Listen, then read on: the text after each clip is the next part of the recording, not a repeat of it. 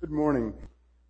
We'll be reading 3 passages this morning, brief ones, starting with Genesis chapter 1, verses 26 through 28. Then God said, "Let us make man in our image, according to our likeness, and let them rule over the fish of the sea and over the birds of the sky, and over the cattle and over all the earth, over every creeping thing that creeps upon the earth." And God created man in his own image. In the image of God he created him. Male and female he created them. And God blessed them. And God said to them, "Be fruitful and multiply and fill the earth and subdue it and rule over the fish of the sea and over the birds of the sky and over every living thing that moves on the earth."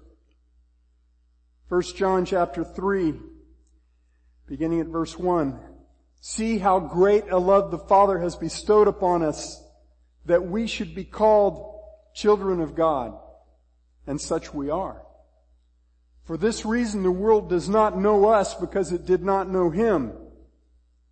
Beloved, now we are children of God, and it has not appeared as yet what we shall be. We know that when He appears, we shall be like Him, because we shall see Him just as He is. And everyone who has this hope fixed upon Him makes himself pure, purifies himself just as He is pure." And finally, 2 Corinthians 3 verse 18. "But we all, with unveiled face, beholding as in a mirror the glory of the Lord, are being transformed into the same image from glory to glory, just as from the Lord, the Spirit." And I promise we'll get the context of that verse when we get a little further into the message. Dear Father, show us this morning your plan to fully redeem the wreckage that we have made of your image in us. And show us, Lord, how you are already at work redeeming and using that image even now. We ask this in the name of the perfect image bearer, Jesus Christ. Amen.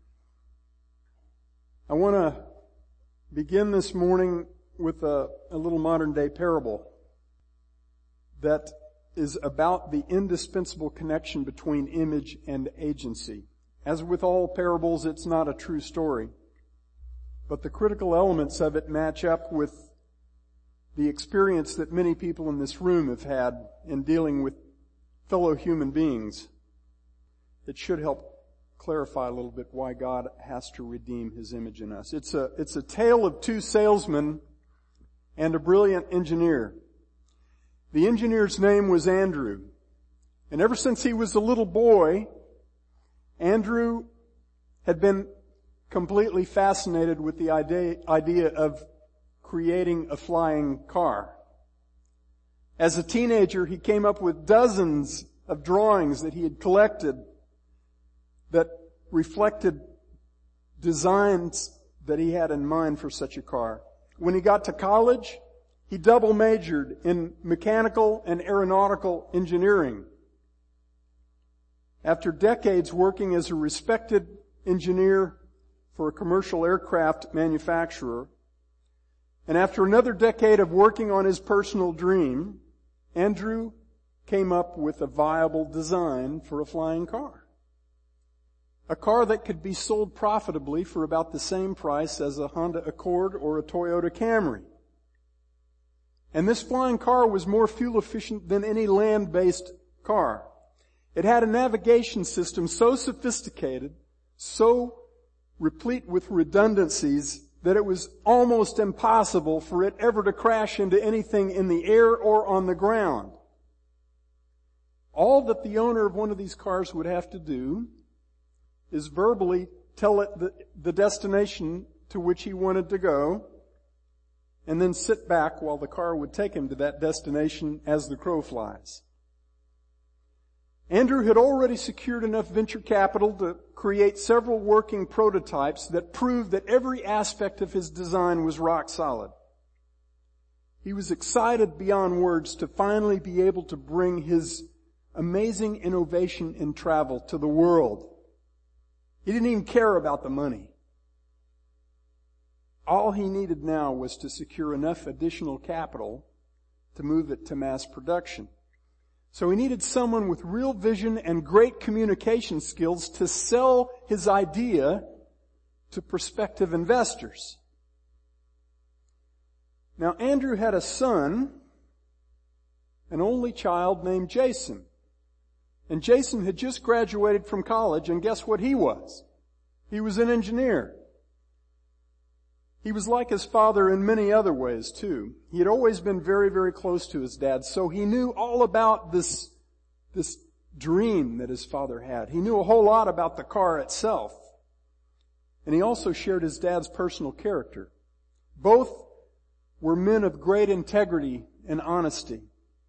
And both of them strongly believed that the way to sell any legitimate product or idea was simply to educate people. And then let them make the decision. Because if it was a viable product, it would sell itself. Jason was as zealous about the car as his dad was. And Jason was kind of a teacher at heart. So his dad figured he was probably the best person to pitch it on his behalf. But they had a very limited window of time to get this thing into production, or else they'd lose the amazing team they had assembled because they wouldn't be able to keep paying them.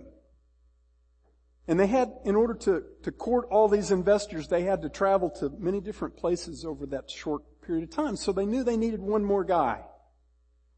They needed one more person to pitch this venture. So after a painstaking search, Andrew hired a highly touted marketing wizard named Marcus to help move things forward. After sharing his vision for the car with Marcus and providing extensive training about both the car and the company, Andrew handed Marcus half of the list of prospective investors and turned him loose. But within just a couple of months, it became painfully apparent to Andrew that he and Marcus had very little in common. Marcus was arrogant. He was pushy. He was unwilling to entertain even the simplest questions about the car. He had far more faith in his own powers of persuasion than he had in Andrew or in Andrew's amazing invention. In fact, when Andrew met with Marcus to try one more time to communicate his passion and to see if he could get on the same page with this man, he realized that Marcus wasn't even particularly excited about the car itself. He was excited about himself. His interest was purely in his ability to make the sale. He flatly told Andrew he didn't need to have any more meetings with him and that he didn't need to know any more than he already knew about the car. He insisted that he could sell ice chests in Greenland if he wanted to. It wasn't long until the most promising investors on Marcus's half of the list walked away. And Andrew let Marcus go so he could go sell something else to someone else. It turned out that none of that mattered, because while all that was going on with Marcus, Andrew's son Jason was having marvelous success. Within months, they had acquired all the capital that they needed, and they were confident that the investors were the kind of people they actually wanted to do business with. The car went into production, and within 5 years, mere earthbound cars were as obsolete as cassette tapes are today. Andrew learned a very important lesson from his experience with those two salesmen. And that lesson is, it takes a good image bearer to be a good agent. The person who is most like you, the person who knows you best, will do the best job of representing you to others and of acting on your behalf, of doing the work that you have assigned him to do the way you want it done. There are many businessmen in this and businesswomen in this room who know exactly how that works. In the first chapter of the Bible, on the sixth day of God's marvelous work of creation, God made a decree. He said, "Let us make man in our image." And yes, I believe the plural is the plural of the Trinity. "According to our likeness, and let them rule over," in effect, every living thing that we've created. That was the decree. God then proceeded to do exactly what He said He was going to do. In verse 27, He said, it says, "And God created man in His own image. In the image of God He created him. Male and female He created them." And then God gave Adam and Eve their assignment to act as His agents in His new creation, to expand His dwelling place among men until it filled the whole earth, and to exercise dominion over His creation on His behalf, over all the life that He had created on earth. In both the declaration of God's intention to create man in verse 26, and then again in the narrative of how that declaration worked out in real history in verses 28 and 29, the starting point is God's image in man. That brief passage declares 4 times that God created man in His own image, that He made man like Himself. So why is that important? Why did God make men to be like Him? In other words, what's the point of God's image in man?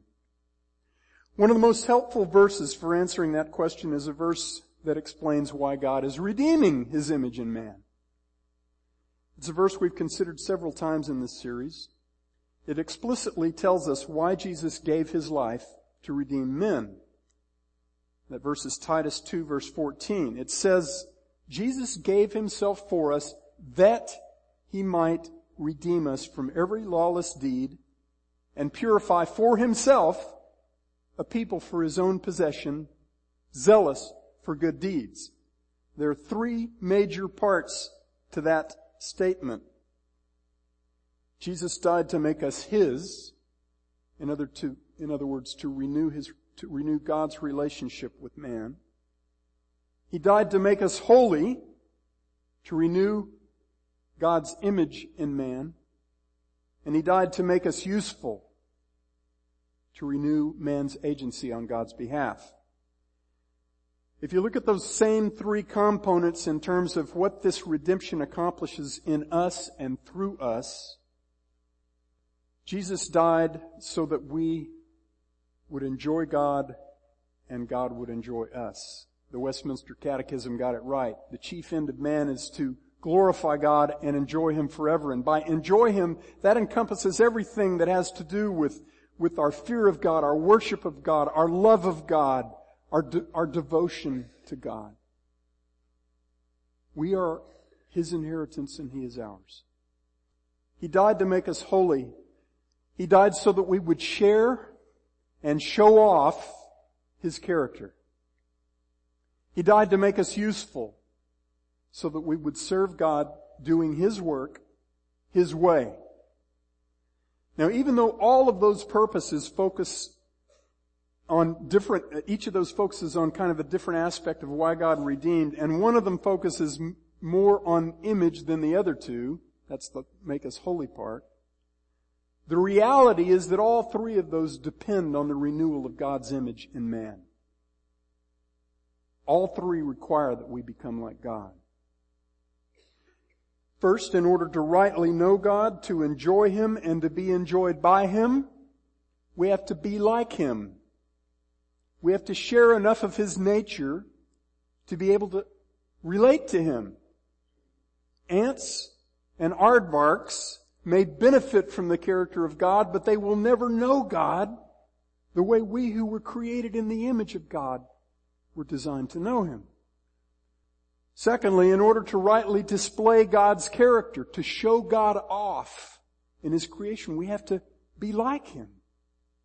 We have to be like the one we represent. If we're not, we will misrepresent Him like Marcus misrepresented Andrew. In order to rightly do God's work God's way, and to do it joyfully as He intended, we have to be like the one whose work we are called to do. Our agenda has to be His agenda. Our vision has to be His vision. Our passion has to be His passion.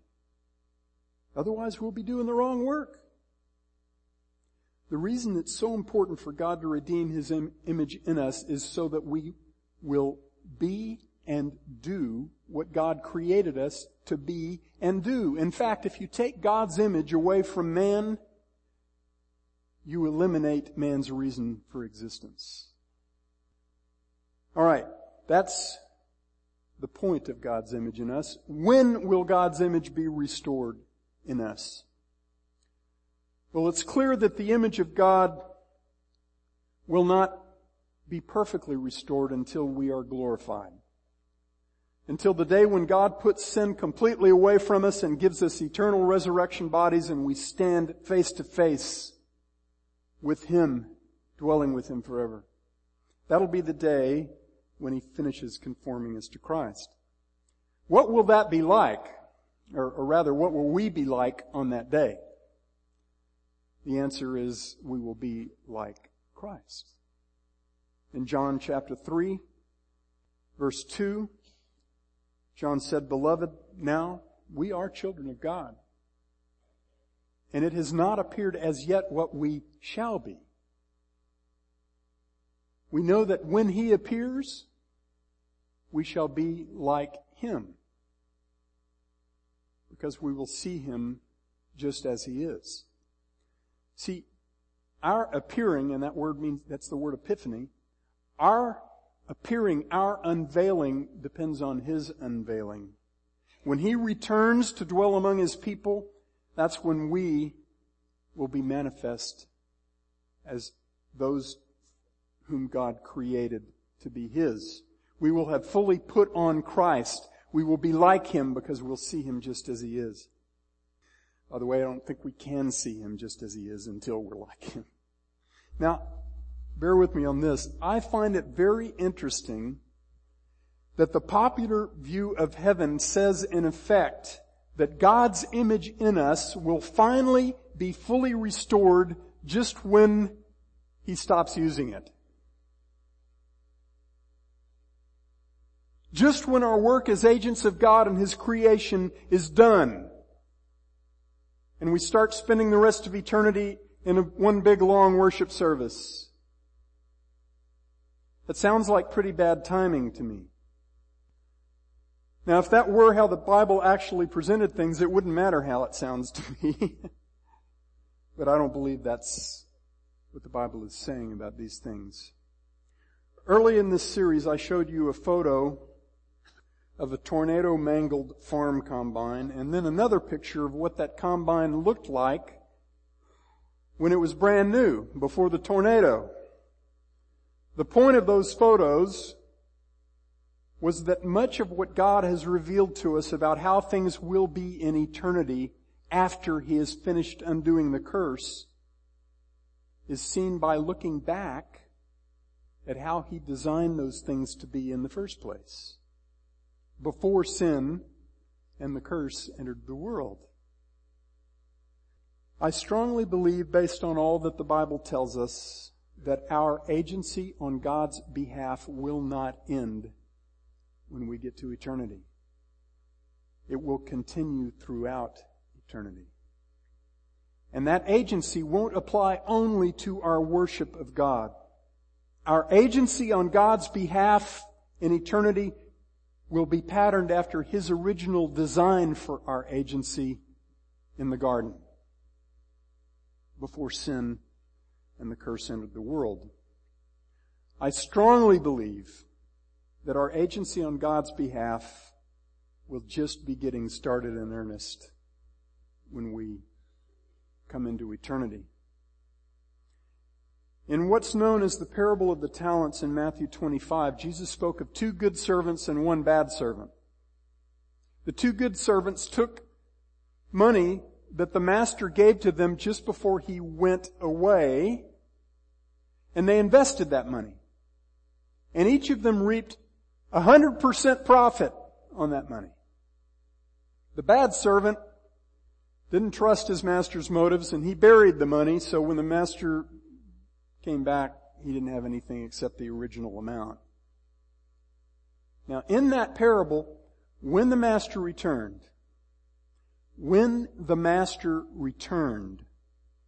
he commended the two good slaves with exactly the same words.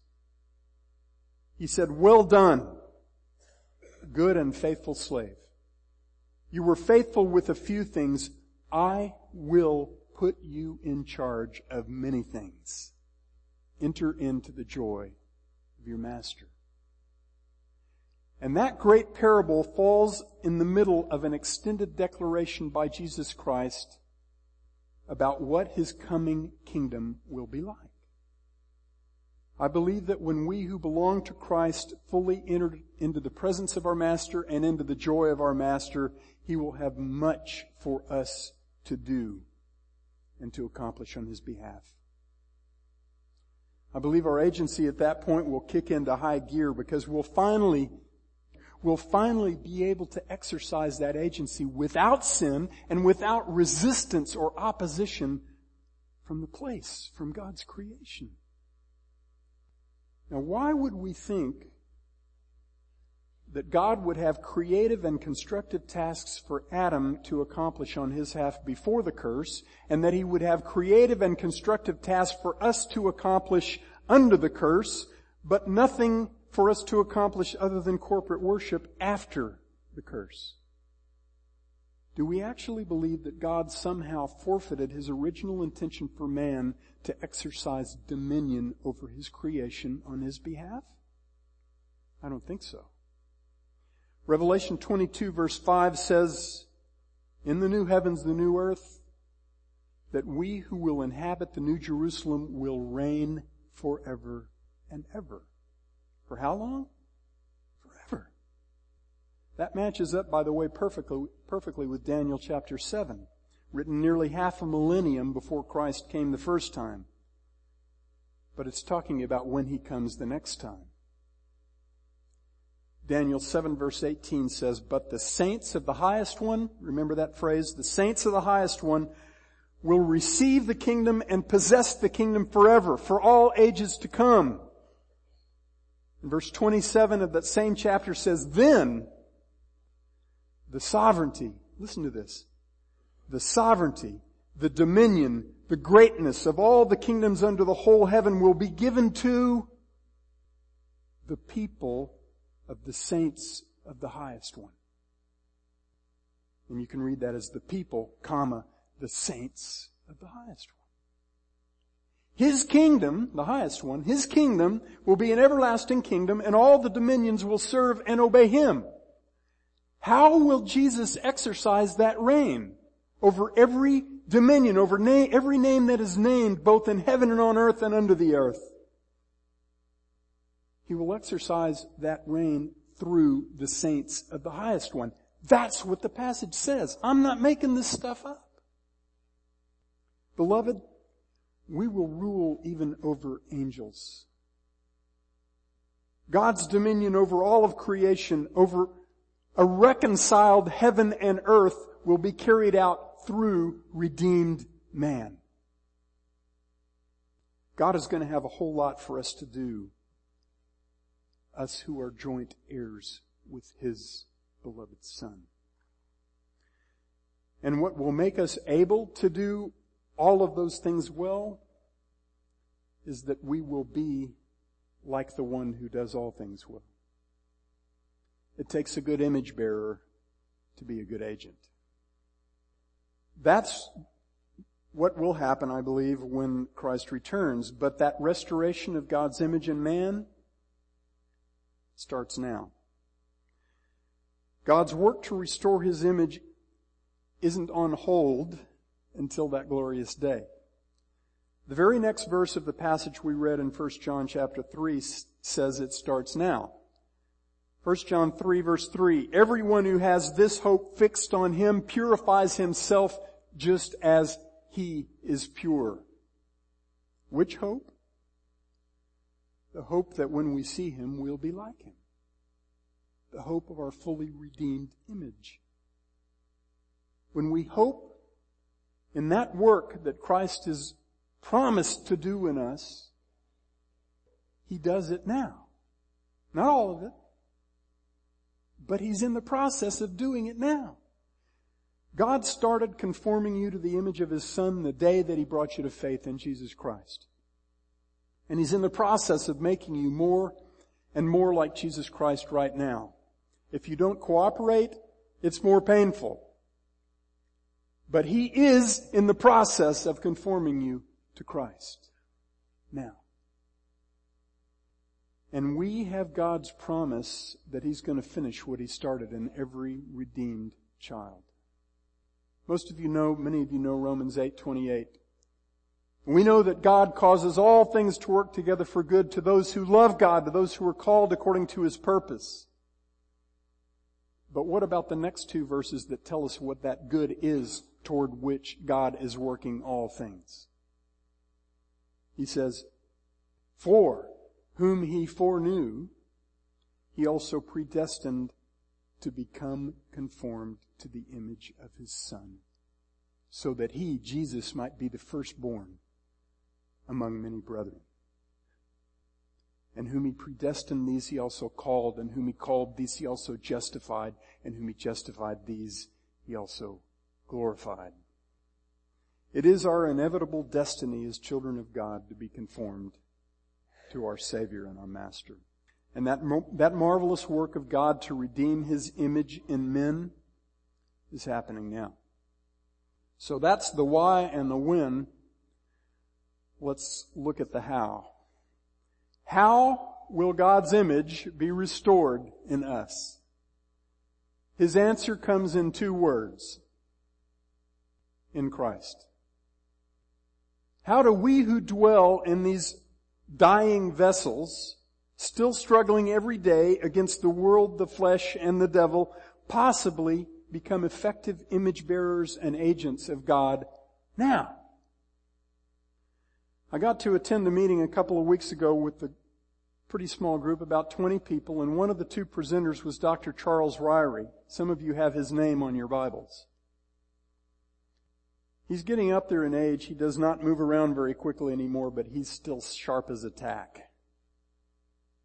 And he said something in that meeting that I'll never forget. He cited James 1 verse 22, which says, but prove yourselves doers of the word and not merely hearers who delude themselves. And then he said, James picked his words very carefully.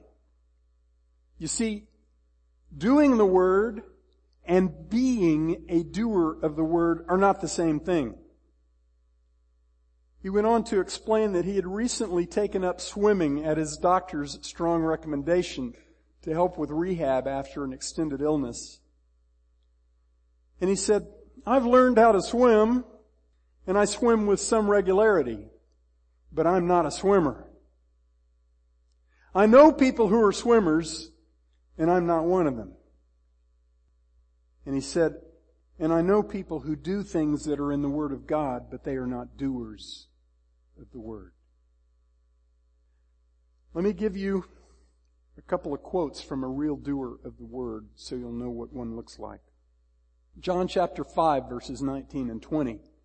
Jesus said, the Son can do nothing of Himself unless it is something He sees the Father doing. For whatever the Father does, these things the Son also does in like manner. For the Father loves the Son and shows Him all things that He Himself is doing. And greater works than these will He show Him that you may marvel. When Jesus says that you may marvel, you know something good is happening. John chapter 8 verses 28 and 29. Jesus therefore said, when you lift up the Son of Man, then you will know that I am. And I do nothing on my own initiative, but I speak these things as the Father taught me. And He who sent me is with me. He's not left me alone, for I always do the things that are pleasing to Him. Those words, of course, were spoken by the only perfect agent of God who has ever lived. And the reason He's the perfect agent is because He's the perfect image bearer. He never said a word that God had not given Him to speak. He never did anything that God had not given Him to do. And He's the Son of God.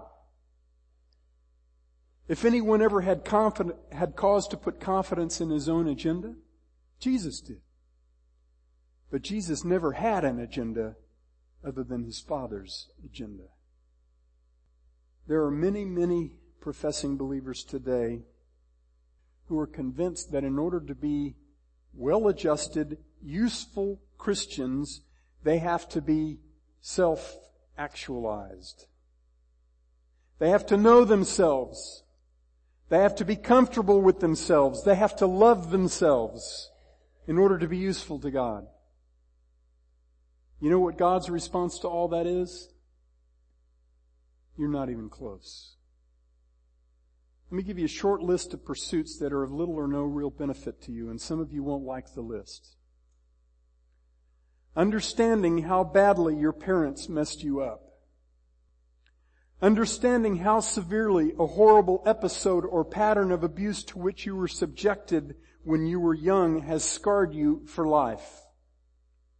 Figuring out which crises in your past resulted in which of your fears or anxieties or facial tics.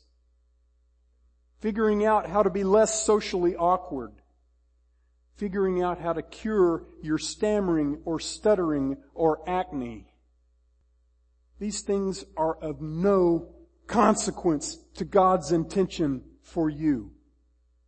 And getting answers to such things does not make you a better agent of God. In fact, vigorously pursuing answers to such things the way the world tells you that you absolutely must distracts and cripples you from being an effective agent of God. And you know why? Because you're not here to represent you. You're here to represent God. And the way you will do that assignment most effectively, most effortlessly, most joyfully is when you get out of Christ's way. Our agency on behalf of God is Christ's agency in us. And if you don't understand what that means, find out what that means, because that is the heart of how you become useful to God. There's really only one good image bearer. And our assignment is to make sure that He is using us as His vessels by getting out of the way and letting Him do so. Galatians 2:20. You can tell me if this isn't what Paul is saying. I have been crucified with Christ, and it's no longer I who live. It's no longer I who live, but Christ lives in me. And the life which I now live in the flesh, I live how? By faith in the Son of God who loved me and delivered Himself up for me. I don't trust myself for anything, Paul is saying. I don't depend on myself for anything. I live by faith in the perfect image bearer because He's the only one worthy of my trust. In 2 Corinthians chapters 2 and 3, Paul presents a remarkable defense for his own ministry. He explains how it is that he knows God has used him powerfully to accomplish His work among the Corinthian believers, who were a pretty motley crew by most measures. He says, 2 Corinthians 3, starting at verse 1, are we beginning to commend ourselves again? Or do we need as some letters of commendation to you or from you? No, you are our letter, written in our hearts, known and read by all men, being manifested that you are a letter of Christ, cared for by us, written not with ink, but with the Spirit of the living God, not on tablets of stone, but on human hearts. And then he says, and such confidence we have through Christ toward God. Not that we are adequate in ourselves to consider anything as coming from ourselves. But our adequacy is from God. A little later in that same chapter and continuing into chapter 4, and I encourage you to read that whole passage from 3:18 to 4:17. Paul talks about how God is already transforming us into the image of Christ from glory to glory. That means from one display of God's glory in us to the next. He is transforming us to the image of Christ. And he says that that transformation is the work of the Holy Spirit in us. In 2 Corinthians 3:18, he says, "But we all, with unveiled face, beholding as in a mirror the glory of the Lord, are being transformed into that same image from glory to glory, just as from the Lord, the Spirit." Paul's not saying, go look at yourself in a mirror and you'll know what Christ is like. No, he's saying, go look at Jesus Christ and you'll see what God is doing with you. As we behold the image of the Lord, as we look intently at the glory of God in the face of Jesus Christ, to use Paul's words, we see what God is making of us. We see the one whom God is working to display to others through us. The one that He wants to show off through these vessels. How does the light of the gospel of the glory of Christ, who is the image of God, get displayed in us? Those are Paul's words.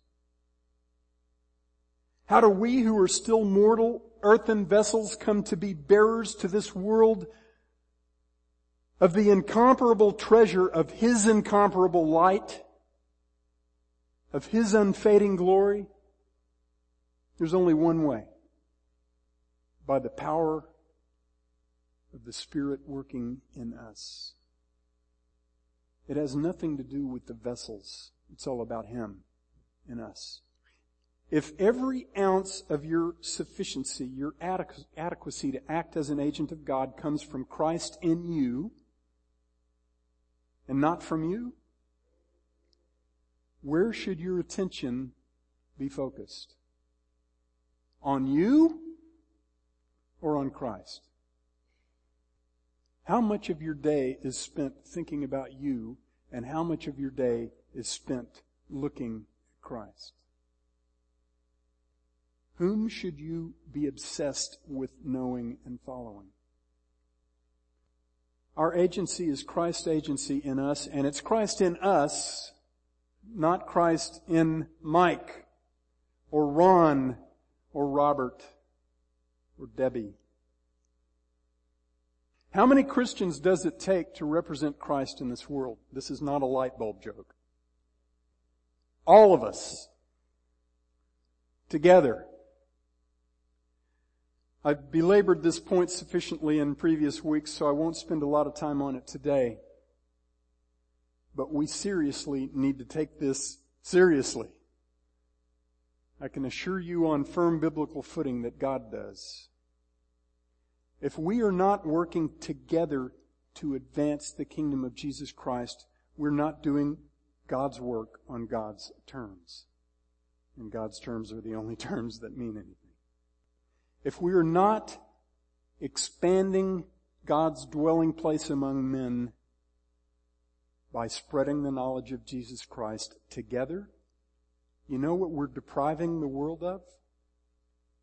The full image of Jesus Christ.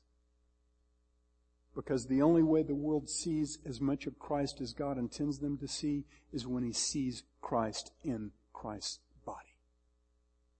Not just in you. So what are we supposed to do to become better image bearers, both individually and corporately? Well, it's simple. It's not easy, but it's simple.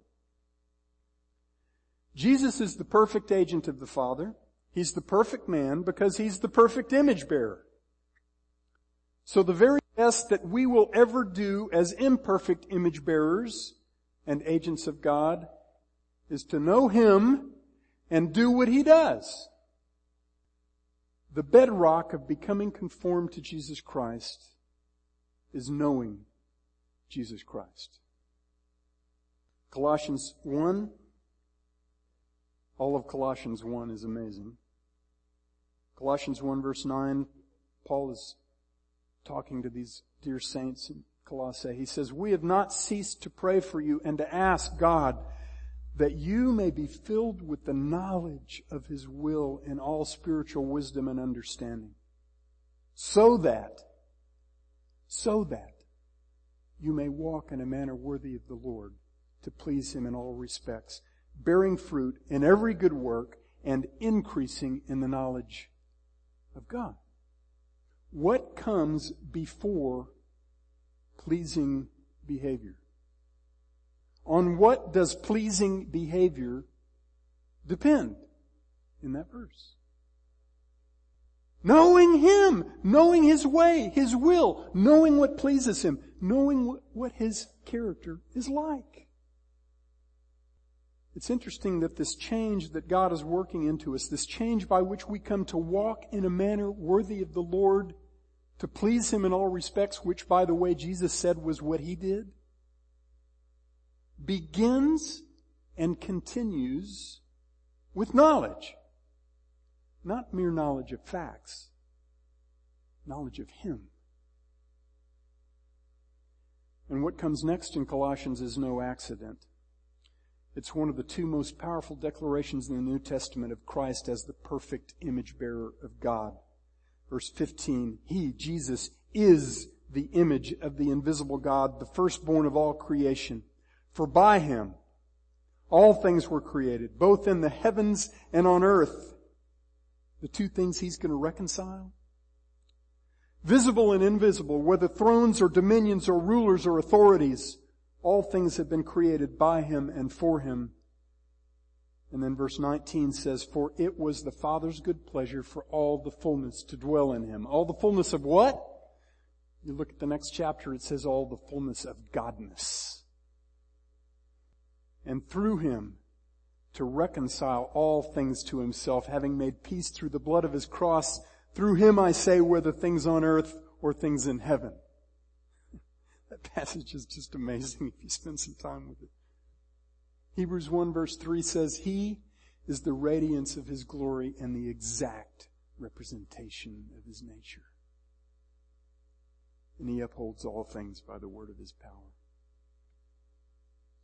The only man who ever got man's agency on God's behalf right, exactly right, is Jesus Christ. And that's because He is the image of the invisible God. The most effective agent of God is the one who is most like God. That means Jesus is the perfect agent of God because He is just like God. And that's because He is God. What makes us good and effective agents of God is simply Christ in us. Our agency is His agency in us. That's why we have to know Him. We don't have to know ourselves. We have to know Him. That's what we were created for. In Philippians 3, Paul said that he counts everything about himself, all the things that men revere most, to be filthy garbage compared with the surpassing value of just one thing. Just one pursuit. Just one obsession. Knowing Christ Jesus, my Lord. How do you come to really know Jesus Christ? You have to do two things. You have to know His Word. Go home and look really hard. This is a homework assignment. Go home and look really hard at 1 Corinthians chapter 2 and ask yourself, how do I come to have the mind of Christ? It'll tell you. Your one and only access point to know the deep things of God, to know the things that are fully known only by the Spirit of God. Your one and only source for putting on the mind of Christ is to know the Word of God. There are many people in this room who simply do not take that seriously. And until you do, you will not and you cannot have the personal intimate knowledge of God that God intends for you to have. It's not possible. That's not a burden, beloved. It's the greatest pursuit of all. To behold God by looking at what He's revealed of Himself. You have to know Him. The second thing is you have to be a doer of His Word. Let the imitation of Jesus Christ define who you are. The only way you will ever personally know the power of His resurrection and the fellowship of His sufferings, as Paul said was his sole objective in life to know, is if you share firsthand in His death and in His life. That knowledge is gained only by doing what He did. Love others as He has loved you. Forgive others as He has forgiven you. Serve others as He has served you. Lay down your life and take up His life. His is a life of great suffering for a time. But it is also the one and only path to His glory. Dear Father, I pray with all my heart that we won't take these things lightly. You created man to be like You. And when we threw Your image away and chose to represent ourselves, You decreed to save us and to redeem that image forever. And You are already doing it. Dear Father, we pray that You will burn these things into our hearts, that we will not rest until we truly understand what Your Word tells us about being bearers of the image of Jesus Christ and agents of Almighty God. We pray this in Jesus' precious name.